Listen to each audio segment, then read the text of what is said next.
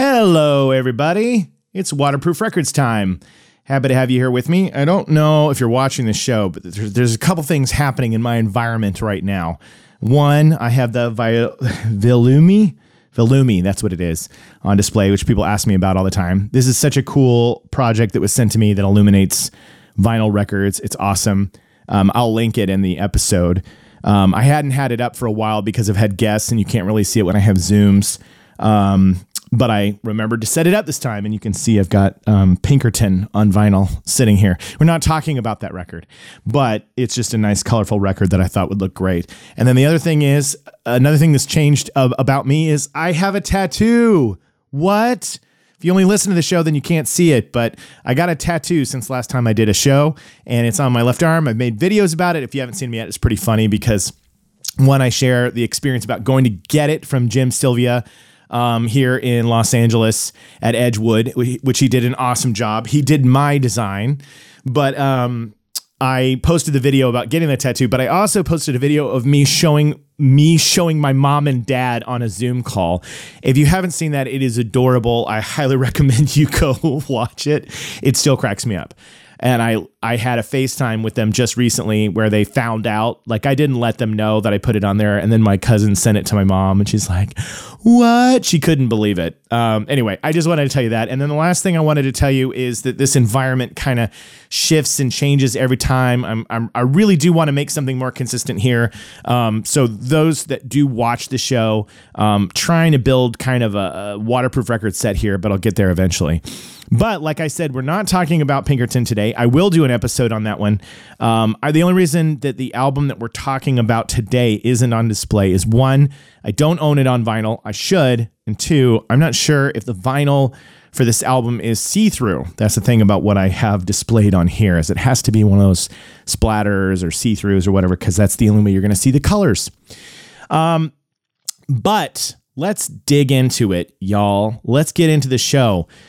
It's time to talk about Dookie by Green Day. Let's go. Things are gonna change, I can feel it. If this gonna be that kind of party, I'm gonna... Waterproof Records. Waterproof Records. Waterproof Records with Jacob Gibbons.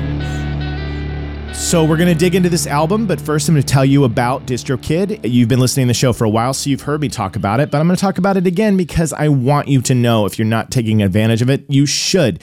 distrokid.com/VIP/waterproof, and it gets you 30% off your first year of uploading music on that service. Great service. They have an iOS app. You can do splits between different artists that you recorded with. You can check on your money, your income. You can see how many people are listening to you. It's just really the easiest and fastest way to get on Tidal, Spotify, iTunes, YouTube, everywhere. So you should be using it, distrokid.com/VIP/waterproof. I use them for my music. I'm excited to say I've already started laying down some demos on my next work, and I'm excited that probably next year you'll be hearing those. And it'll definitely be on DistroKid. So check them out. I love them. They're amazing, and this show wouldn't be possible without them. But now it's time to get into this 1994 album classic, and maybe one that some of you are like, Green Day. But here's the thing. For where I was when this album came out, it was a pretty big deal. And that's what this show is all about. But I'm going to tell you something before we dig into it. I have a really good buddy, my dear friend Jarrett, and he reminded me, because sometimes I know I do this on the show, so forgive me. I tend to fixate on trolls and negativity and naysayers to my stuff. I tend to fixate on it.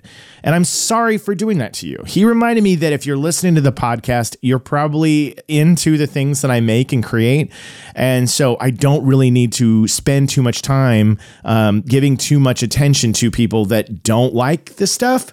So I apologize that sometimes I get on those modes and those mindsets. You know, all of this and having an audience like you and support like all you amazing people, it's still relatively new to me. I've only been making waterproof records since 2021, and it really took me a long time to become more consistent in making the show. And now that I'm more consistent and I get more guests and I put it together, I still sometimes have a hard time when I'm making content dealing with the fact that not everybody likes my stuff. And that's okay. And I don't need to spend too much time talking about it on the show. So I'm going to do a way better job about not harping on negativity or somebody who says something bad or whatever, because you guys are here to celebrate and embrace life and music and just have a good time. So I'm going to do better about that. Not that we can't have good, deep, profound discussions about attitudes or mindsets going into certain things. I just realize that sometimes I spend too long talking about it, and I don't think you guys are the problem. You're not the problem. You're Waterproof Records fans. You're a part of this. Some of you are subscribed. I have an Instagram subscribers group called the Waterproof Crew, and you love this stuff so much that you are letting me know that you want to participate more, which I love every single one of the Waterproof Crew. Amazing conversations, amazing community that we have over there. But I chose Green Day's Dookie. First of all, just looking back on that album cover and the name Dookie. It's so asinine and so immature and in the best possible way. And having this album come across our laps in 1994, where I was at the time, let's set the stage, because we've gone through Smells Like Teen Spirit has dropped, and the grunge and the Pearl Jam and everything has gotten pretty angsty and pretty hyper serious. And at this time, over the past 2.5 years, you're coming up as a teenager, and you are dealing with a lot of angst and emotions and anger and love and hate and, adjusting to growing up. And then all of a sudden, you get reminded that you also are a teenager. You're still a youth, and you want to have fun. You want to laugh. You want to make dick and fart jokes, and you want to have this carefree fun. And Green Day arrived in the pop culture and in the mainstream at the perfect time for teenagers like me living in the Midwest that needed just a little bit of a break, a little bit of fun, a little bit of goofiness. But another thing, and I've talked about this with a lot of guests and on other shows, it opened the door about songwriting and how you could put together a song. You guys know that, being somebody who loved the Smashing Pumpkins, started playing guitar because I loved Metallica and I wanted to play like Kirk Hammett. All very intimidating. I was challenging myself, and I was learning the songs off Siamese Dream and going back to Gish, and excited about that. But Billy's guitar work was Billy Corgan's guitar work. Corgan, not Armstrong. I was like, man, this is tough. This is hard. I've got to figure out this thing. Not the main chord structures, but like the solos and the nuances, the tones. But here was this just a punch to the face pop punk album that was fun. The moment you hit play on Dookie, it's, and it just opens with Burnout. And it's just a fucking blast. It's a fucking blast. And I needed that back then. And I don't know if you needed it back then, but it was great. It was great. I can very, very specifically remember the summer of that era. I think it was summer of 94. I remember being with my friends. I remember that album just kind of being the thing on constantly playing in the cars. And it's just such a fond memory. It released on February 1st, 1994. And I feel like the first video I saw, like many of you, was probably Longview.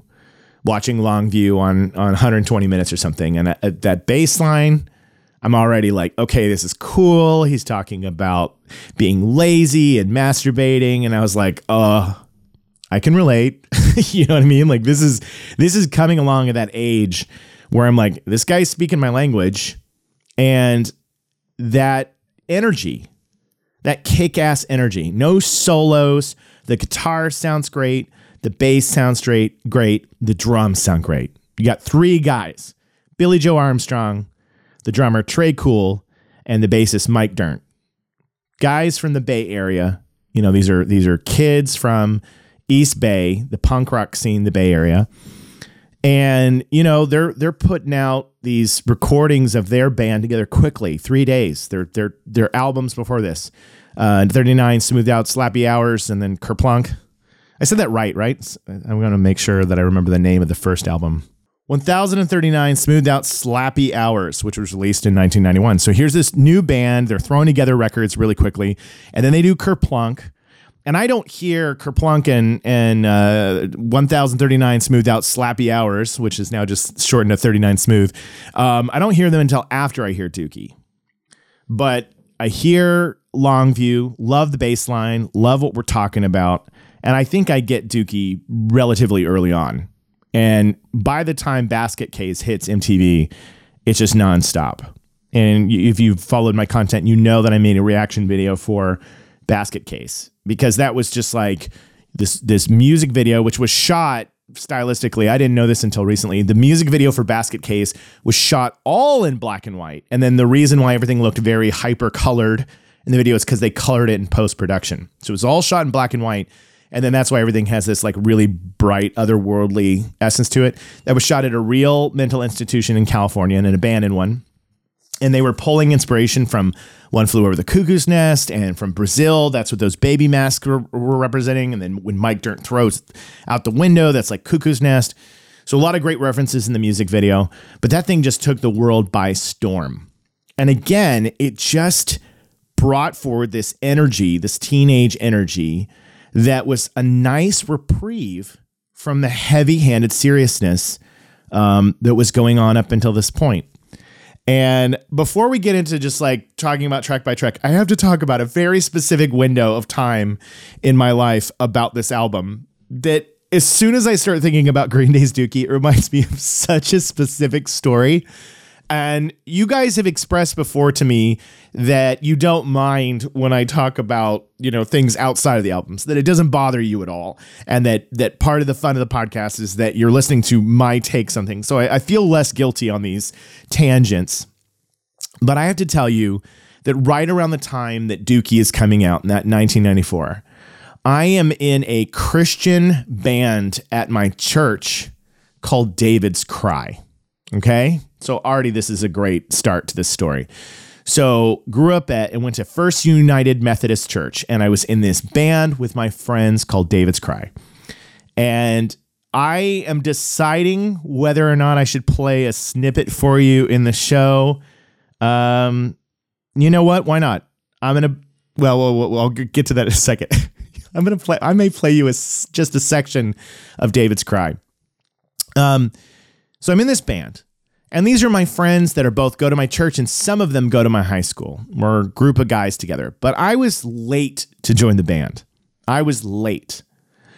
My friend Peter Story, who is still to this day one of my best friends. I've known him since I was 12 years old. We've kept in touch for years. I was in his wedding. He was invited to mine. He wasn't able to make it because he was working at a theater at the time, but he is such a dear friend. We've been through hell and back together. And he lived out here on the West Coast with me. He still lives out here on the West Coast with me. But he's in a different city now. But anyway, neither here nor there. Peter Story, one of my best friends.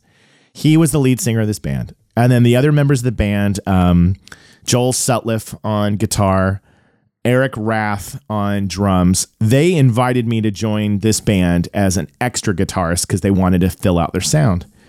And then they're looking for a bass player. And I have talked about my buddy Brian Brewer before on the show. So Brian, here's another shout out to you. And you remember this story. So I tell them, hey, I've got this buddy Brian. He goes to another school, but he plays guitar, but he's willing to play bass. At least that's how I remember this going down. So Brian joins David's Cry. I was new, and then Brian was also new. And we're in this Christian band. We're playing at the church, and we decide we're going to record an album in the church basement, and we do. And at the time, it's so exciting because I think we're recording on a really nice church 8-track. And all these songs that were written, all the songs that we're recording for this tape were written before Brian and I were really in the band. They were songs that David's Cry, that Peter, Joel, and Eric, and I think maybe there was another person involved at some point in time, but they had written these songs and they'd really started to bring them together. And Brian and I were enhancing them with bass lines, extra guitar parts, things that we thought would help fill up the sound, right? So we have this summer where we're recording the album for David's Cry on cassette tape in the church basement. And it's, 8-track maybe. But we have these drums, we have this setup, and this is so exciting for me at this time. This age, I can't believe I'm recording an album. I'm actually recording an album. I had never really had a chance to play with like a Tascam 4-track yet. That would come a couple years later when I did Vessel, which I've made videos. That was me by myself, by the way, that did that. But this was, I'm with a group of friends. I'm going to church and I'm recording an album with my buds, David's Cry. We're doing it for the Lord, baby. And look, our heart was in the right place. Our heart was in the right place. We had good young hearts that were trying to do the right thing and write music that meant a lot to us at the time. And we finish it. And at the time, I'm really proud of it. I think it sounds really good. And there are moments, there's moments, little cracks of light for a couple of young kiddos that, hey, not too bad. The quality of the recording is shit, but it wasn't great. It wasn't great equipment. We thought it was great equipment, but it wasn't. And then the drummer at the time he brought in this piccolo snare. It just sounded weird. It just didn't work. And then the stuff I was doing was just dumb.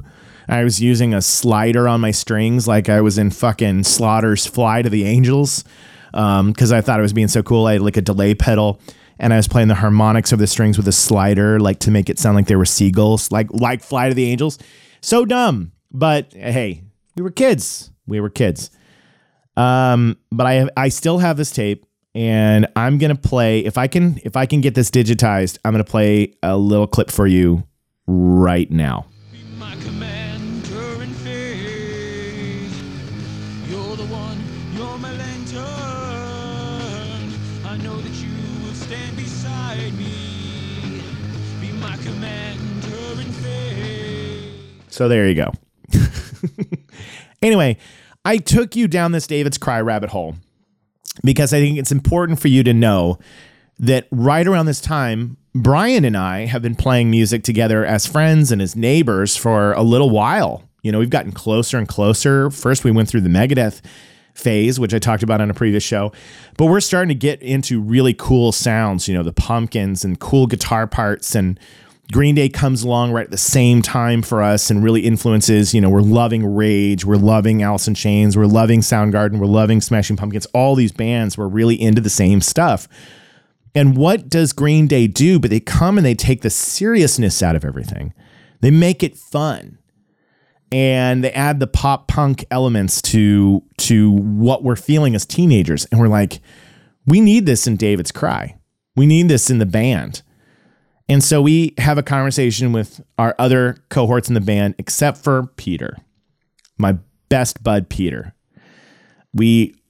Peter he still has a beautiful singing voice. He was a musical theater kid. He played acoustic guitar. He could sing beautifully. It was a beautiful sound to his voice. He had a great singing voice. And so here we are. We're hearing Billy Joe Armstrong do this. Welcome to paradise. And we're like, man, Peter's voice is just like too nice. Just too nice. If we're ever going to be a real band, guys, if we're going to take over the world, David's Cry is going to go to the next level. I hope, Brian, if you're listening to this, I hope you're laughing. Peter, if you hear this, I know it was such a hard time, but I'm getting to that. So we talked to the guitar player, we talked to the drummer, and we're like, we need to, if we're going to, really take the next recordings and stuff that we do next to like rock level, and as good as this Green Day album is, we got to get a new singer. We just have to do it. This is the heartbreak of being in a heavy hitting chart topping band like David's Cry at our church. We gotta get rid of Peter, who's one of my best friends. So I'll never forget it. It's the most awful moment. We're all over at, I can't remember whose house it was. I think it was Joel's house. We were like in his basement where we practiced, and we were there first, and Peter was coming later. And we talked to Peter about the changes that we wanted to make in music, and he'd gotten so behind it. He'd done his homework. He was like listening to Green Day. He was listening to Backwater by the Meat Puppets. He was checking out Nirvana. He was getting into it. He was like, I'm ready. You know what I mean? We hadn't talked to him about the how pretty his voice was, But we told him like we wanted to edge things up and have more fun and do this and do that. Like this is what teenagers wanted to do. So we decided we've got to kick him out of the band, and he shows up. He's got all this enthusiasm, and I'm telling you, we all sat around, and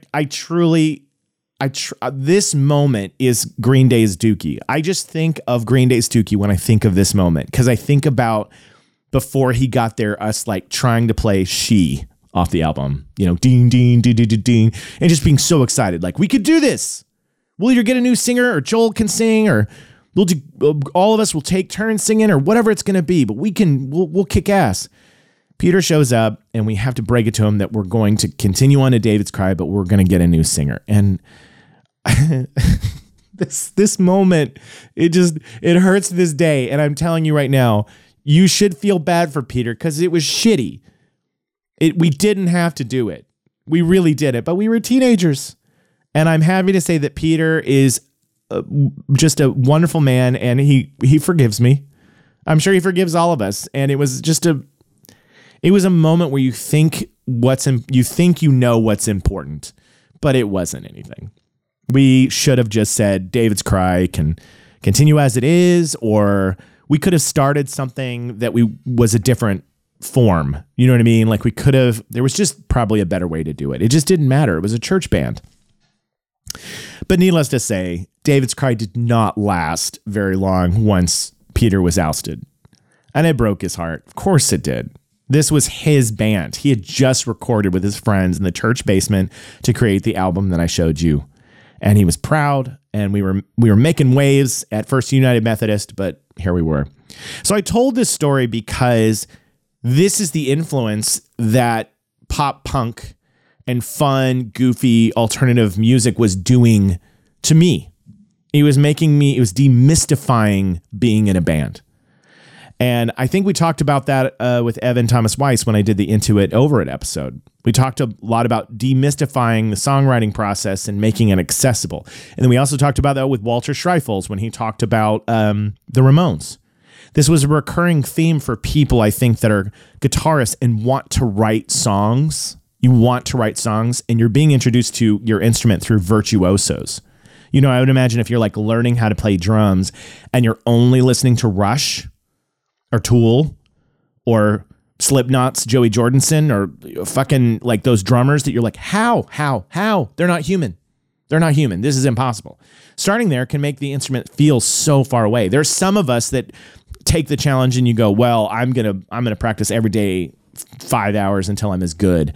But there's some of us are like, oh, so overwhelmed, and you go, I just want to be able to play with my buds and write songs and have fun and speak to people and share ideas in my head. And that's definitely what I wanted to do. I didn't want to shred. I wanted to write songs. I wanted to be in a band.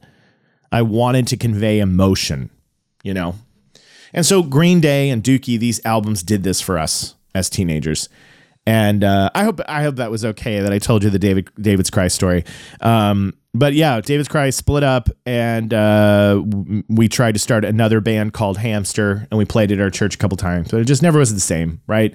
The vibe had been killed, and we all moved on and did different things. I still keep in touch with Brian, who we've talked about him being on I've talked about previous episodes where I talked about us as guitarists. He's a big part of my guitar playing teenage years.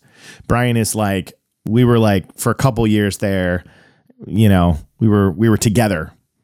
And so he means a lot to me when I talk about some of these albums. And then Peter is somebody that we have a lot of bands that we like the same. He was when we were in high school, he was much more of a romantic, you know, he gravitated towards Counting Crows. That was his biggest band. And I mentioned that on the episode with Dan Harmon, last episode. Talked about Peter. So that just kind of showed our different sensibilities. But you listen to me talk about it long enough. The story about this album is if you weren't alive in 94 or you're too young to remember, they got shit from the punk community. They got a lot of shit. Green Day this was the sellout moment for them. It brought pop punk into the mainstream because, of course, punk spans decades before this. And punk is very different from pop punk like this. Really, the people who are laying the way for pop punk are the Ramones, right? Or Bad Religion, just like making it accessible, making it something that is like you can sing along to, like pop songs, but it's got that punk edge and rhythm and timing and sound. And this was the ultimate. This is when it hits the mainstream. So I know there's probably punk enthusiasts and fans that say Green Day's not punk. I know. It's not. It is not in the truest sense of the word a punk band. It is a pop punk band, and it's one of the biggest. But you can't deny its influence that would then pave the way for the Blink-182s and create a whole line of guitarists. And there were people like me, like Evan, that were watching what Billy Joe was doing on the guitar and being like, hey, I can write songs. Just like Walter Schreifels learned from the Ramones and then went on to form amazing bands every step of the way. So sometimes these points of entry really mean a lot to young people, and they allow them to access their inner muse. They allow them to tap into something without feeling like they're not allowed to. And I think that's awesome. I hope that right now there is a 12-year-old, 13-year-old kid who's just gotten a bass or just gotten a guitar, just gotten drums, and is either hearing Green Day and feeling like I could write a song, or they're hearing a new band that's making them go like, it's accessible, and now I can tap into this. I can tap into this heart energy, this enthusiasm for music that I have. So they were, Berkeley band. The cover, that's a very famous kind of Where's Waldo of album art. And Billy Joe said he wanted it to represent where they were.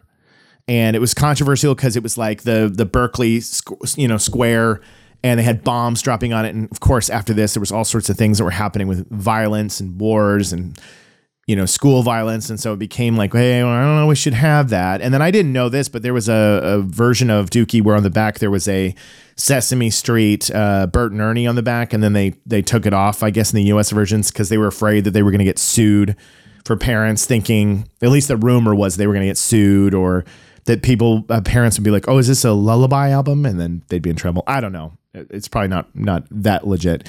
But this is their first big studio album off of, they were on Lookout before. And then this is where they switch over because they get courted by the guy that they worked with for so many years. It is Rob Cavallo. That's the name I was looking for. Rob Cavallo is the guy that really meets them when they're younger, and they're nervous up until this point. They've spent like 3 days, barely any money to get out those first two albums. And then in this one, they finally know they've got this studio. It's Reprise Records. It's going to be produced. And he meets them at a Mexican restaurant to talk about it. He says they're nervous. And Trey Cool isn't even old enough to drink. They're so young. And they said later, they were just like, we were afraid we were going to screw it up. Like we had money at stake, a label at stake. And so they were nervous, but they came into the studio with all these songs written, and they really had the time to dial in the guitar tone, dial in the vocal takes, make sure it sounds good. And it does. It sounds awesome. You kidding me? One of my favorite parts on Green Day's Dookie is when you get to FOD, Fuck Off and Die, one of the last songs before the hidden track. When you get to that song and it's been on the acoustic the entire time, the distortion that comes in, the main riff, that distortion sounds incredible. It is so full. It is so layered. I still refer to that as an amazing kick-in of a distortion tone. Incredible sound. And, if you go down the track list, there's singles galore on this album.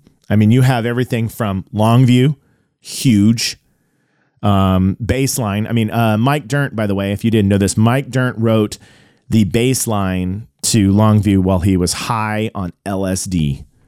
And he was just sitting there kind of noodling around. And that's when it came out. And he was like, listen to this. Is this crazy?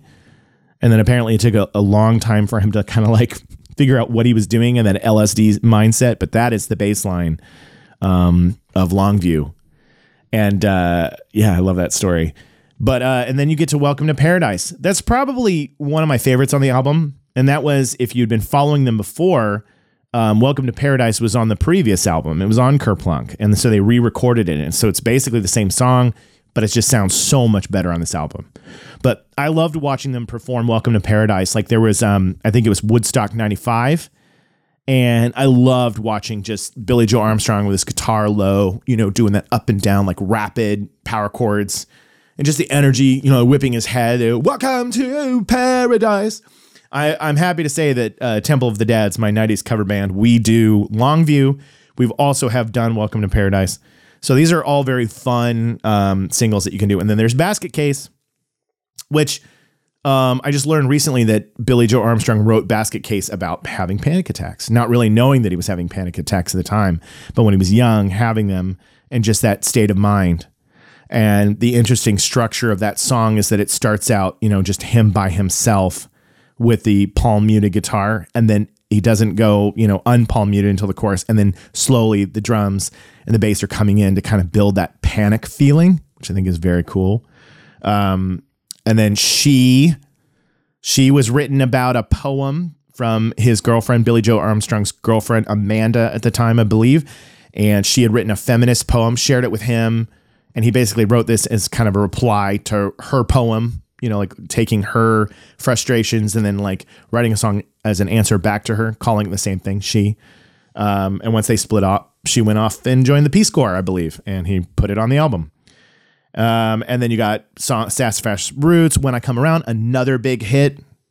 I have a very specific memory as that video was the three of them just walking with their hands in their pockets in the streets. And I remember whenever When I Come Around would like come on at school dances or at some public event, even at my church, like a big church barbecue or something like that. Somebody's playing When I Come Around, and you'd always see like kids with their hands in their pockets, like kind of walking around, like trying to imitate the video. So that was something that I remember was really funny. When I Come Around, Coming Clean, Eminius Sleepus, which is a song on the album written by Mike Dirnt. In the N, FOD, I don't necessarily have stories on all of these songs. I just, this was the recording of Dookie. And then of course, one of those memorable hidden tracks of the 90s where you'd get the CD and you'd wait past that last song. And then here comes Trey Cool plucking on the guitar and saying, I was out by myself. I was out by myself. It was so funny, right? Here we were, teenagers, and just talking about jerking off, and so funny, so great. And it was just necessary. We just needed to have that outlet. We just needed to have that goofball energy, So there's 4 major singles off of this album, I believe. Yeah. The original title of Dookie was supposed to be Liquid Dookie. Ugh. It was deemed too gross to call it by that, but they were basically on tour.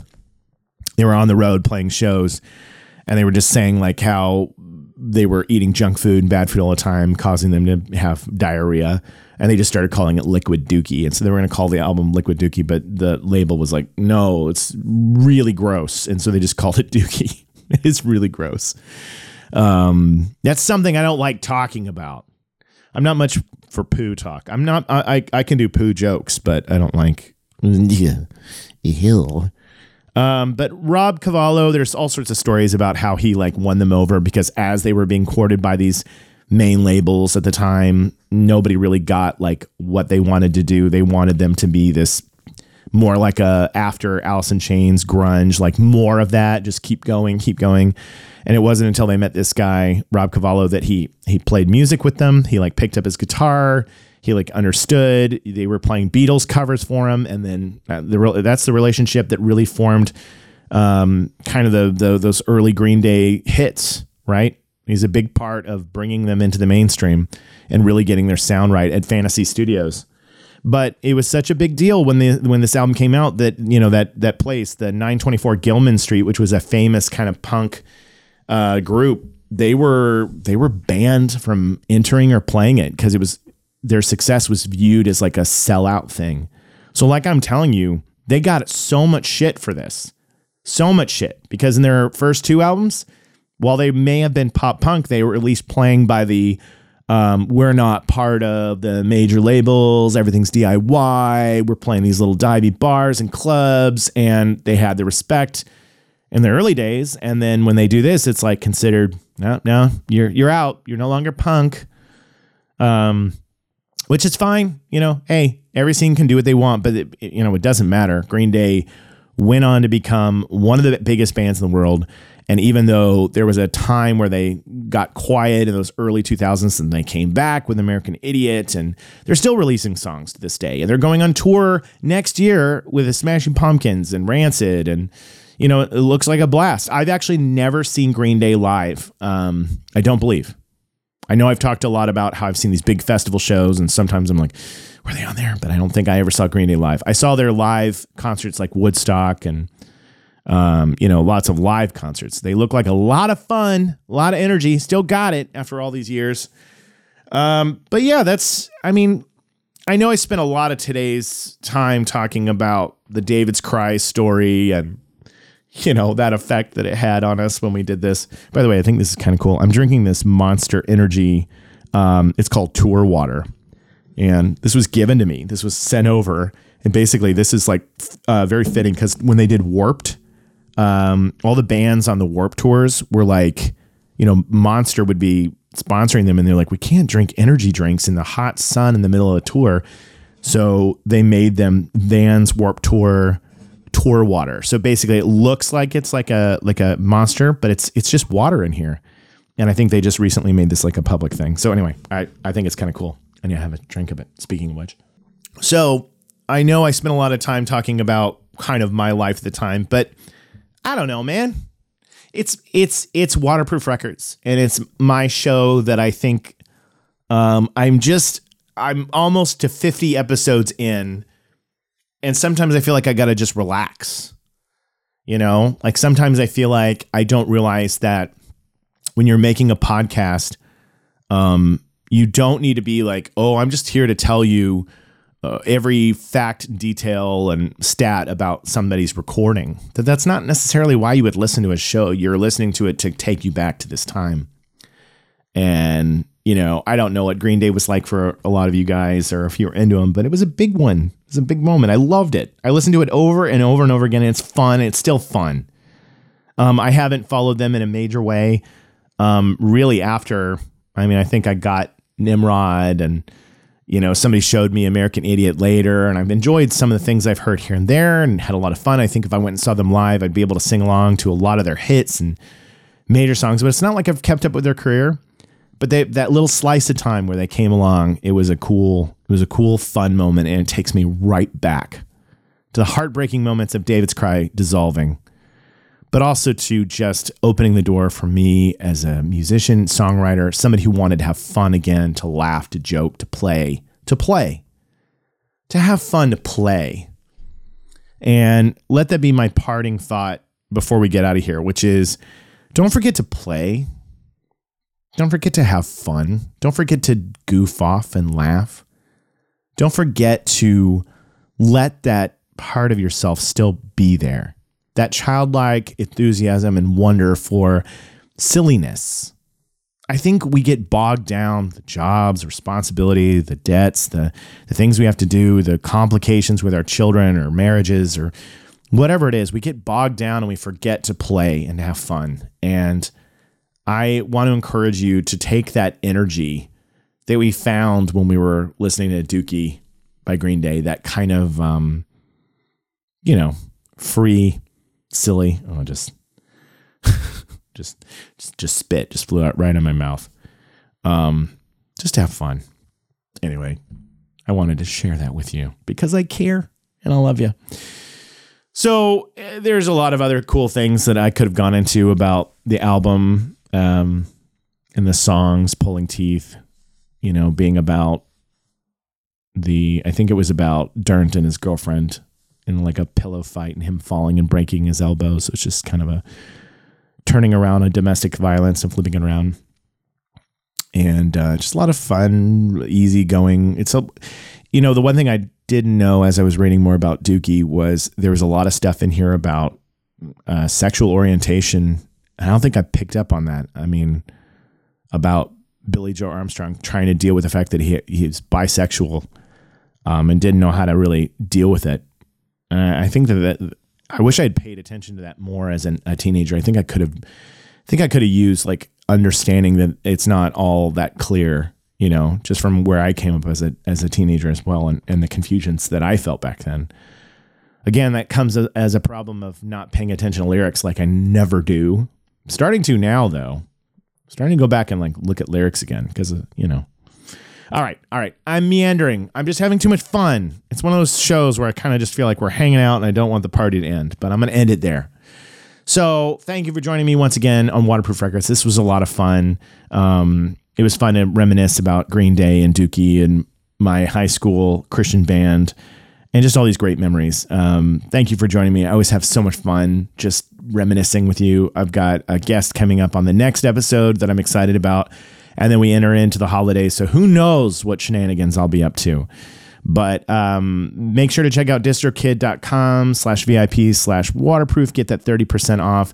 And again, make sure you're telling people about the show. I can't keep going or I can't grow without you liking, sharing, commenting, subscribing, and passing it along to people and being like, hey, this is a fun thing. I appreciate it. I'd appreciate it if you do. So anyway, thanks again for joining me. Thanks for talking about Dookie by Green Day, and we'll see you next time. Bye. Things are gonna change, I can feel it. If this gonna be that kind of party, I'm gonna... Waterproof